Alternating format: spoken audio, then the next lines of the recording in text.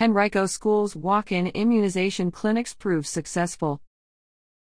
Henrico Schools officials were able to reduce the number of public school students who still need immunizations from 1,374 to 388 during the first week of school by holding 6 free walk-in vaccination clinics in schools. HCPS officials said they were particularly targeting preschool and kindergarten students, as well as 7th and 12th grade students who have new immunization requirements.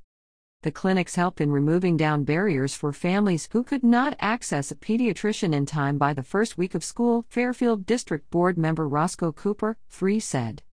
"I was at Wilder Middle School and there was a line out the door of parents and guardians with their kids," he said. "The feedback I've received is expressing appreciation for the clinics that have been held because they've made it convenient and accessible for many of our families." The 388 students who still need immunizations or physicals are not able to be enrolled until these requirements are completed, so school nurses and administration are working directly with these families, Henrico Schools Superintendent Amy Cashwell said. "At this point, it's identifying the specific families where the need is. So we know the 300 students where this is an issue," she said. "It's a little more personal at this point." When it comes to student wellness, however, Cooper pointed out that many teachers and parents feel that they have to purchase cleaning or sanitary supplies for their classrooms. "I receive feedback regarding concern that there's no cleaning budget and that parents are forced to provide cleaning supplies, such as disinfectant spray, disinfectant wipes, tissues, etc. for our schools, otherwise our teachers would be burdened with footing the cost," he said.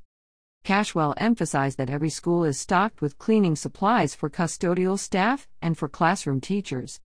Some teachers like to have community supplies donated to the classroom and make those as requests on their supply lists, but shouldn't be requirements for students to have to start the year, she said. Henrico Schools officials should ensure that teachers know they are not burdened with the extra task of purchasing cleaning supplies, Cooper said. "I don't want anyone thinking that we do not supply our schools, our individual classrooms, with whatever cleaning supplies they need," he said. Leanna Hardy is the Citizens Report for America Corps member and education reporter. Her position is dependent upon reader support. Make a tax-deductible contribution to the Citizen through RFA here.